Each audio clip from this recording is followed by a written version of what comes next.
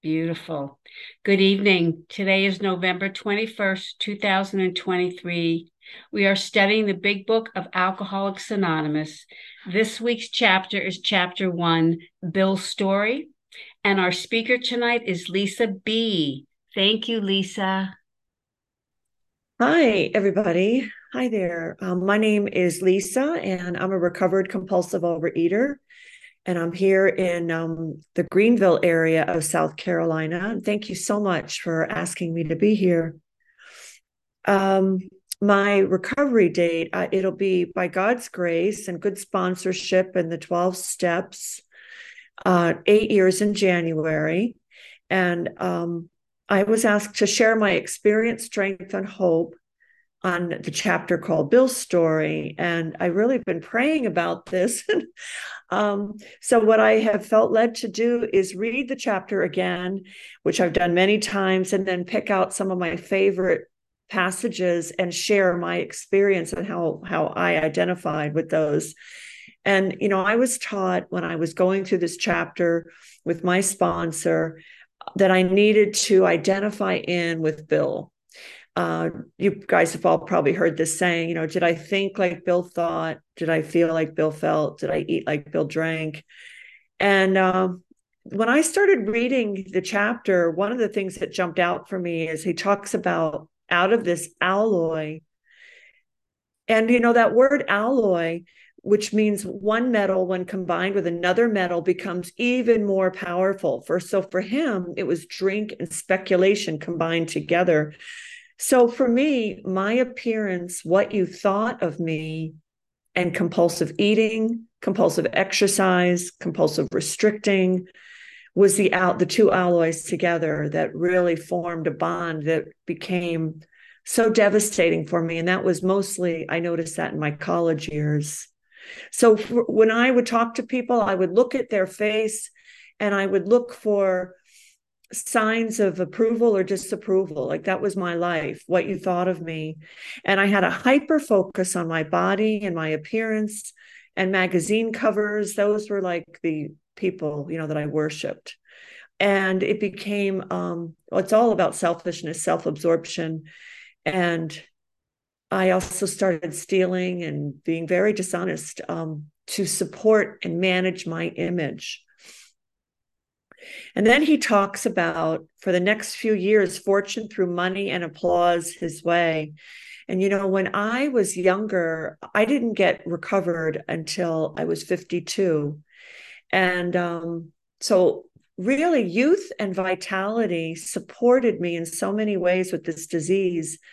With this disease, we're taught that it's like being beaten to death by a rabbit kicking us. It's very subtle, it's very insidious. But the scary thing with this disease is I may live a very, very long time. It's not like drugs and alcohol necessarily, although other people might have had different experiences. But for me, my youth, my vitality, it really perpetuated a strong self-reliance that I could figure it out. Well, I could just skip more meals or exercise more. But as I got into especially my 50s, but really starting in my 40s, my body started to break down with injuries from compulsive exercise and really the crazy mania in my head. What brought me to my bottom was really the emotional and spiritual bankruptcy. I felt like I was going to have to go on some serious medications in order just to function in life. And all of that is being an untreated compulsive overeater. So really, once I got into my 50s, I could not diet and restrict the way I used to. I couldn't exercise anymore the way I used to because of the injuries. And it brought me to my bottom. Bill talks about liquor ceasing to be a luxury. For me, once the thought was there that I needed to binge, overeat, I had no choice but to listen to that thought. And that drove me to eating burnt food that really had no taste, eating when I didn't want to eat, eating when I wasn't even tasting the food anymore, eating when I was in pain. in my stomach, throwing things out and then going back into the garbage for it. And I remember being in my apartment and walking out to the dumpster, throwing it way up high over the wall of that dumpster. And you know what? Who knows? Maybe one day I would have climbed up into that dumpster to get it. Or I just probably would have gone out at an insane hour to get the food. But food ceased to be a luxury. It was a requirement. It wasn't Godiva chocolate anymore and my favorite things. It was really anything. And then he talks about meeting Dr. Silkworth. Self-knowledge was the answer. Well, I'm sure you all identify. I mean, I have a bookshelf back here, but I cleaned it out over the years. All the self-help books, therapy, spirituality, prayer, meditation, all these things are very good. I learned very good things, very helpful things that sometimes still help me today. But none of that was the answer. I was convinced that if I could just solve what happened to me, maybe as a child, maybe something happened to me that I just don't know about, that I've blocked out, maybe all of that, self-knowledge was the answer. If I could just understand myself, and, that's all based in, again, that self-reliance. And then he talks about step 1 on page 8. Well, I have it written in my book. It's step 1. It doesn't identify it as step 1, but loneliness and despair, that's really Bill's step 1 experience. So for me, my step 1 experience is compulsively overeating, undereating, compulsive exercise, and also the whole combination of my alcoholic ingredients and foods and my food behaviors. All of that was my master. But guess what? On that same page, he talks about the solution, but better yet, and this is what has just become my heart today, it's the result of the solution. And that is happiness, peace, usefulness, a way of life that is incredibly wonderful more and more as time passes. Isn't that amazing? It's not too good to be true. It's real. That is my life today.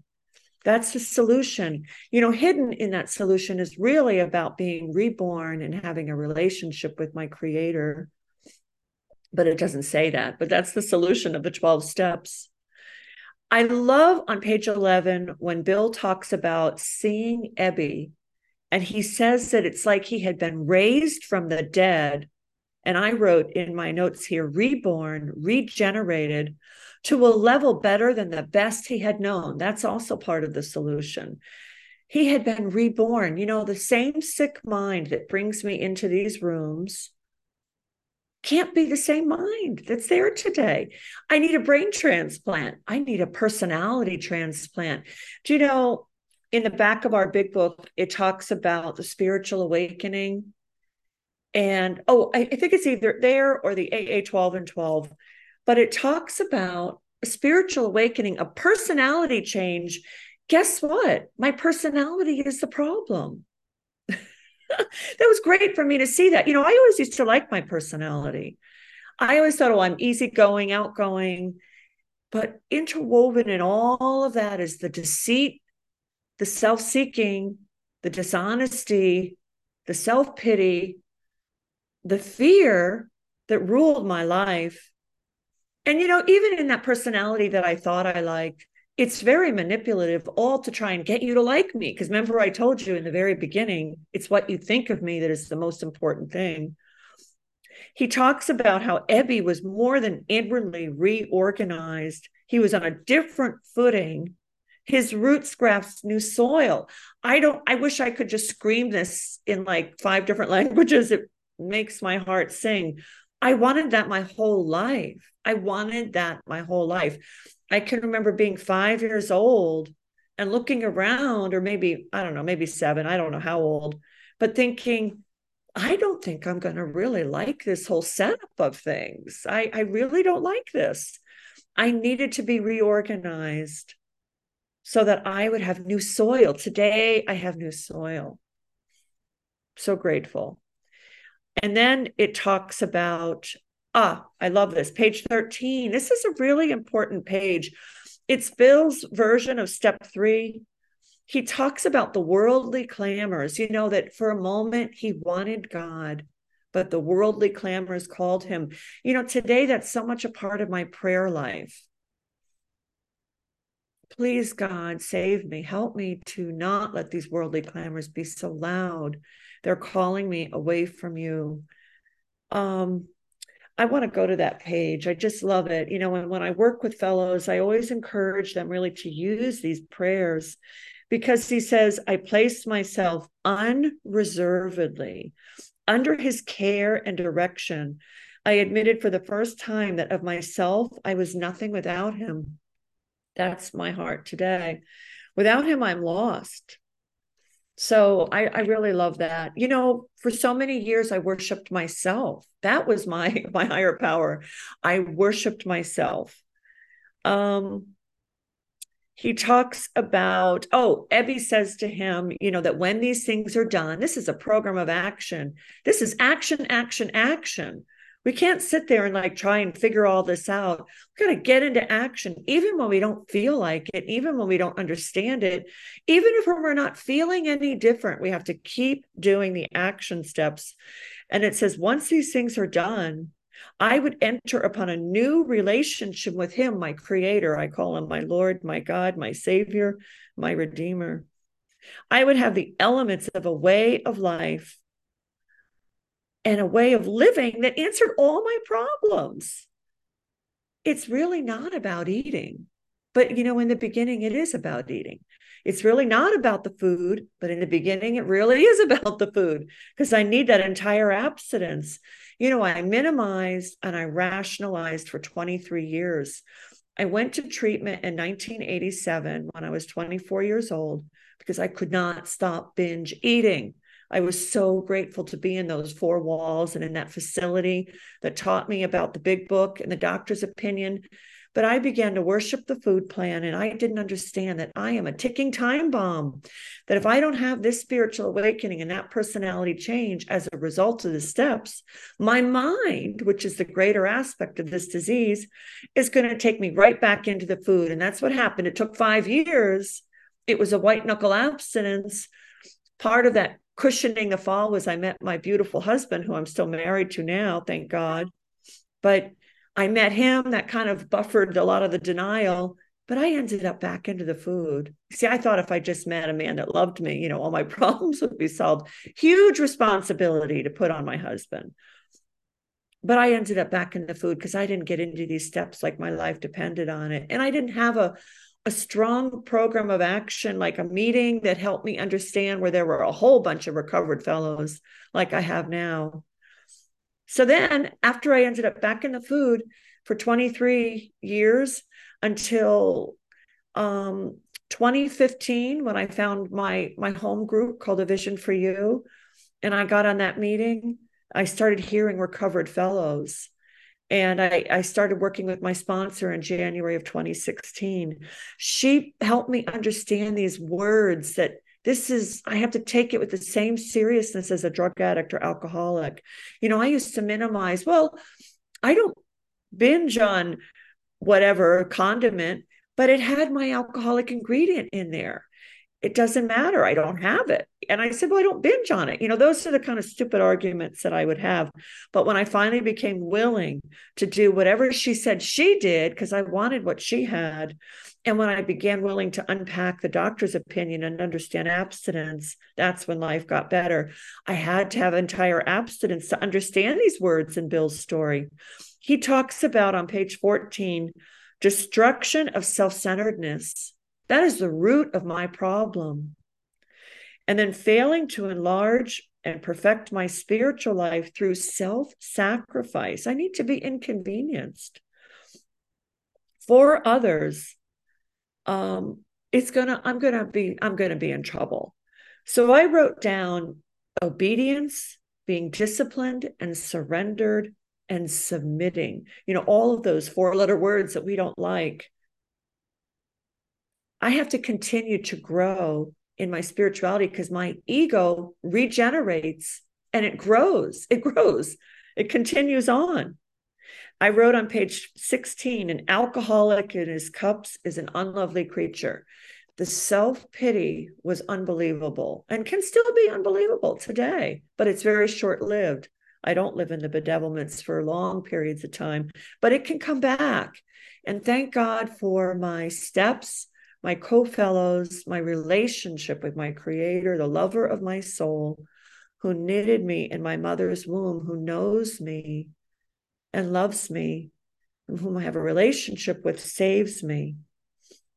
Faith has to work 24 hours a day in and through us, or we perish.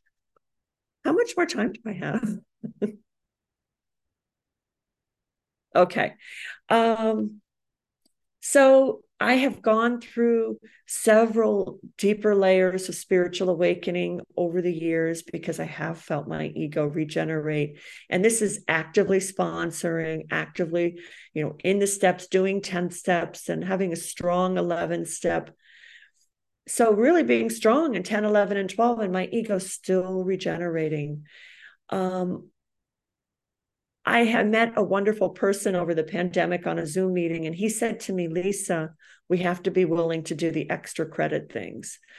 And he helped me understand what these extra credit things are, in step 11 in the big book, be quick to see where religious people are right, make use of what they offer. I realized I still had some chip on my shoulder, a lot of prejudice still about religion and spirituality. And I used to say, oh, I'm spiritual, I'm not religious. I didn't realize I was judging religious people. Well, I have become religious, now, and I am spiritual. I needed to do a lot of book studies, make use of what they offer. I had to seek out other books. And just really dive more, deeper, a deep dive into the spiritual practice, because people will still let me down, even though they're recovered, even though my husband loves me, he lets me down, fellows let me down, I let me down, the world lets me down. In many ways, I still wanted the world, I can still want the world to parent me. So really having a solid connection to God, my creator, has helped me so much as these years go by. And it's like oxygen to me. It's not something I can cut corners. And, I have to remember that the food is the last thing to go. It's all the other stuff, and it can be very subtle and insidious. So I'm so grateful to be here and to be able to share in Bill's story. I love Bill's story. And I think with that, I'll pass. Thanks. Oh, Lesa, thank you so much for your beautiful presentation. Beautiful story. Thank you so much. We will now open the meeting for questions or for 3-minute shares. As this is a big book study, sharing and questions should relate specifically to the chapter and step being studied this week. We ask you to accept the guideline in order to keep the meeting on track. If you'd like to share or ask a question, please raise your virtual hand, which is under reactions, or *9 if you're on the phone. And I will call the raised hands in the order that I see them, and you will be asked to unmute. Would the timekeeper please set a timer for 3 minutes for each share and announce when the time is up? If the speaker is asked a question, please allow 3 minutes for the answer. Okay, quite a few hands already. Okay, Chanel. Go ahead. Thank you, Sally. Thank you so much, Lesa. Thanks for coming on our meeting and talking with us about your experience, strength, and hope around Bill's story. I so appreciate you. And my question for you, since we're going into the holiday season, which is beautiful and terrifying at the same time for so many people. For so many, it's just terrifying. I get calls every day now. I don't know what to do. People are scared. And you talked a lot about entire abstinence. When you have a newcomer you're talking to, or one of your new sponsees who's going through the steps, what kind of advice do you give them around holidays like Thanksgiving? Thank you. Thank you for that question. There's two things that come to my mind. One is that it's a regular day. It's just a regular day. I know that sounds so silly to say that, but food can't be like a carnival experience for me in my life, in my mouth. I have my abstinent food, and for me, I weigh and I measure. I know what I eat and what I don't eat. I would say the suggestion that worked for me was waiting until I get into the 10th step before going out to eat, before going on vacation. So treating it kind of like my home is a treatment facility. And my sponsor taught me the most important person that needs to understand who and what you are and what it means is you. And so I don't need to try and get other people to understand it. And then also, not trying to become adventurous and make some exciting new recipe. It is a serious illness. And I hear that word now. I didn't used to hear it all the time, but I hear the term that's in the doctor's opinion, hospitalization period. And I would really encourage people, especially if they're brand new in recovery, that they're in that hospitalization period.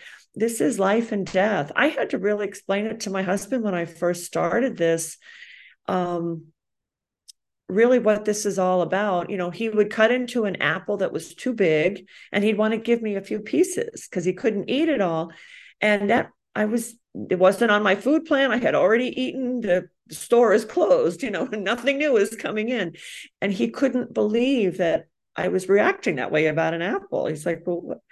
And it doesn't matter that he doesn't understand. I understand. So I know that sounds maybe a little unrealistic, but that's been my experience. So I hope that helps. Thanks, Chanel. Thanks, Lesa. Hannah B. Hi, Hannah B, compulsive overeater. Thank you so much for your share. I really, really, really relate to what it was like, and that fixation and image obsession and image, and that's that self-obsession and just how magnified that becomes and just rules everything, and that just the die hard codependency for me anyways, and need for that approval. I mean, it's such a horrific place to be, and I'm so glad I have some relief. I'm very aware right now of I just got back from traveling, and now we're going into the holidays, and I've got family here and a lot going on. And so I'm just very aware of being a little off schedule and not wanting to rest on my laurels. And now that I do have some relief, in my abstinence, also very aware of how quickly that obsession or that thing can come back, and how powerless, and it scares me. It really scares me, actually. And I don't want to live in a place of fear. But I do see the need to be really always innovative in my recovery, and I'm just wondering if you can share what you do to keep your recovery fresh and new, and alive, so that you don't get to that place where it becomes mundane routine, checking off boxes, or dull. Do you know? Well, for me, the most important thing, the very beginning, was getting through those 12 steps and having that spiritual awakening and experiencing neutrality around food and the 10-step promises. We have ceased fighting anything, and that includes the world around me, not just food, but that's the world around me. And then the step 9 promises, which are the anti-bedevilments. So if you haven't done it yet, reviewing those promises with your sponsor, your big book guide, having them show you the bedevilments on page 52, the step 9 promises and the step 10 promises. Have I experienced those? Asking myself, have I experienced them? The promises are mile markers in the big book, and they show us really where we are. And I've got a page that lists in one of my little PDFs that I have from an OA speaker that put together this PDF, and it lists all the promises. And I think it's a great idea to review those promises. And if I'm not experiencing them, Have I gone through the 12 steps in a state of entire abstinence where I've had that spiritual awakening? Now, once I have that, that makes things so much easier. I mean, it really, that's why we desperately need that, you know. I can't do this. This is not a program of self-help. It's a program of surrender and admitting I'm powerless, and then going through the steps and having that experience. So then to avoid the monotony of just checking off boxes, I think that's part of being spiritually awakened, is being able to be unblocked and go to my source, my God, my creator, and saying in prayer, help me stay fresh with you. You know, I always pray, God, keep me sober, awake, alert, and watchful so I can pray. So I can pray. Prayer is always going to be my solution. I mean, God is the solution, but prayer is what connects me. So keep me watchful, awake, and alert. A lot of times, like, I kind of go to sleep and I don't even realize it. And I'm doing things, and I'm not even aware of what's going on around me or even necessarily how I'm feeling. And I get racy. And then I start saying things that I regret, and that's why this prayer has really been helping me. God, please keep me sober, awake, alert, so I can pray. It keeps me safe and protected, but I have to have that spiritual awakening and getting recovered first, you know, and we'll know when we're recovered. We'll know. So I hope that helps. It pass. Thank you. Andrea. Hi, I'm Andrea, compulsive overeater. Lesa, thank you so much for everything you shared about the reading. I have just around 8 years of abstinence myself, and so I like to hear the perspective of someone who has read everything like tons of times, and you know, and this whole idea of monotony that's also come up in the questions. And so thank you for that. And one of the things that stood out to me was the idea around your prayer around like removing, I don't know the exact words, but like the noise of the world. I kind of hadn't thought of that perspective before. And I see just how valuable that can be. It's because sometimes I think I'm the problem. I forget to ask for help with that part, you know, instead of thinking that that has something to do with not, you know, having the right quote unquote spiritual connection. But the thing that I was curious to hear your thoughts on was the content at the top of page 15 around self-sacrifice for others. And you had said that we have to get uncomfortable. And I think this is like an interesting tension that exists between the fact that when we get abstinent, our life can get bigger. And then we have this like tension between doing the program and doing the do things, and then also having life outside of the program. So I was just curious kind of what your thinking is on what self-sacrifice means to you. Oh, that's a great question. Well, you know, what comes to my mind is for a number of years, a long time in a vision, I was very regimented about my sponsoring and all of that. And I changed careers, so everything changed. My energy level changed. I didn't have the same amount of energy, my work hours, all of that. And I can become so rigid, and God was showing me, or something was showing me, that I couldn't keep sponsoring the way I was. You know, I just would sponsor always a ton of people and do a nice job of it. I wouldn't just try and rush them through, but I always felt like if I have 2, 3, 4 sponsees, that means I'm working a really strong program. And I did that for a long time. And it's what I needed because it's what happened. It's what I was doing. I'm not able to sponsor like that anymore. And it could be my age, it could be my work, my whatever. So I became open to change.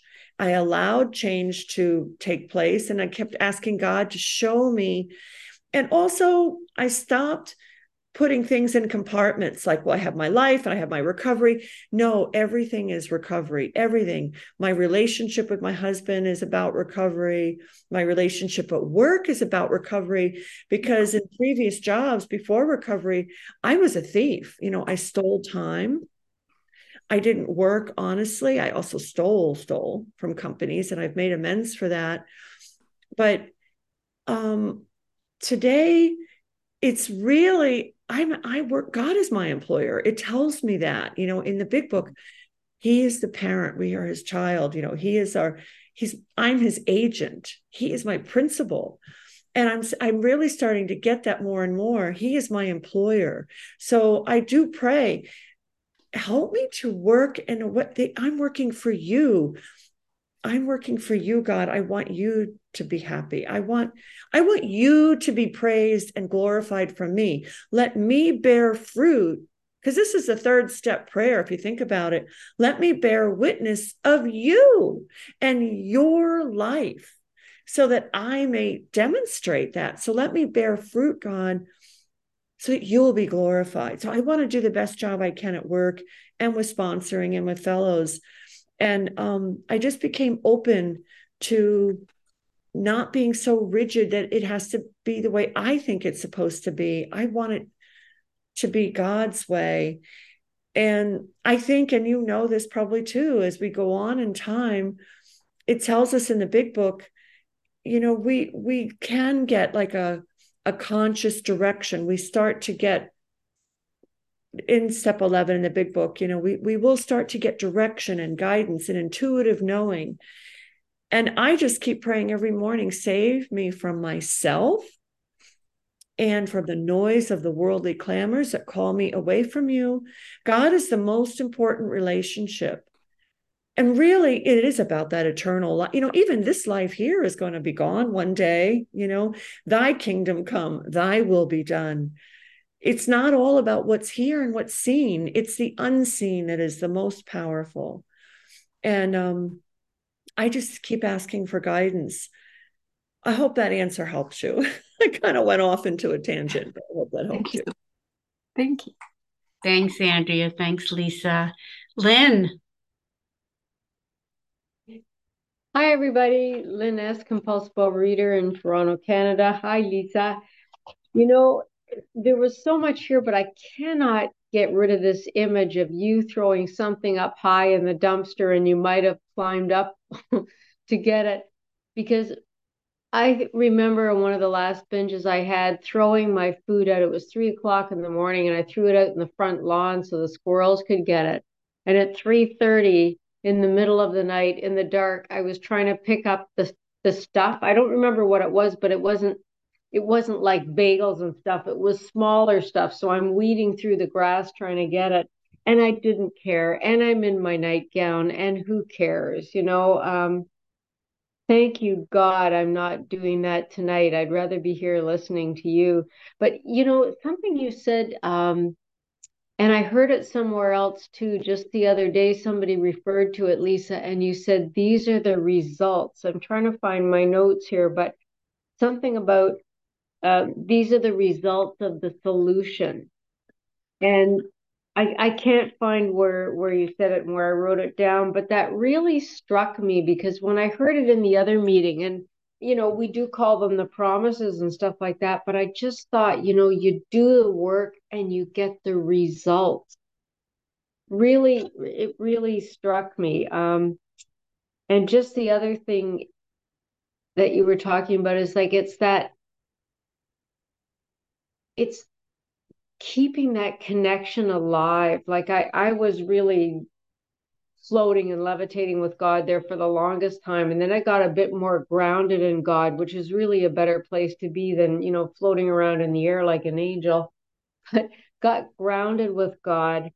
And then every once in a while I can feel it slipping away. So what you were just talking about is deepening that, and the prayers that you gave me, they sort of kind of answered the question, like how do you stay reconnected? But if you've got anything else that might help when I can kind of feel that connection slipping a bit, that would be really helpful. Thank you. Thank you, Lynn. Thank you so much. That was on page 8 where he talked about the happiness, peace, usefulness, way of life, which he talks about it becoming more incredibly wonderful as time passes. That is the result of the solution. And, for alcoholics, that's why they drank. They wanted that spiritual awakening. And isn't this amazing? We can have this result here as a result of the 12 steps in OA, that solution. So yes, I can really relate to that prayer. And that's why, for me, I did have a lot of physical pain when I was getting recovered because of injuries that I had from compulsive exercise. And some of it was really painful. And I remember my OA sponsor saying to me once, because she didn't know what else to say, and I was just so frustrated. I was recovered and I was really frustrated with the physical discomfort that I was in. And I keep remembering that saying in the big book, when the spiritual malady is overcome, we straighten out mentally and physically. And I have found that to be so true. And I remind myself of that today if I have like I forgot what the word they use, but if an injury kind of comes back and it flares up for me, it's really, and it even talks about in the big book that the spiritual awakening and the spiritual work has to come even before, finances. It talks about that in one of the chapters. It's always about the spiritual work, always. So I pray, God, save me from myself, save me. And I remember my sponsor saying to me when I was talking about that flare up of pain, she said, have you tried going to God and not asking for anything? And this was a long time ago, many, many years ago. And I realized I hadn't been doing that. I kept going to God and asking for a whole list of things, like Santa Claus. And I started going to God. That's when things really changed for me. And I just started saying, I just want to know you better. I just want to know you better for you. I want you for you. I need you and I want you for you. Not because I want to feel good, not because this, no. I just want you. I need you. And that's when things really started changing. So I hope that helps. Thank you. We will now stop the recording for unrecorded questions or share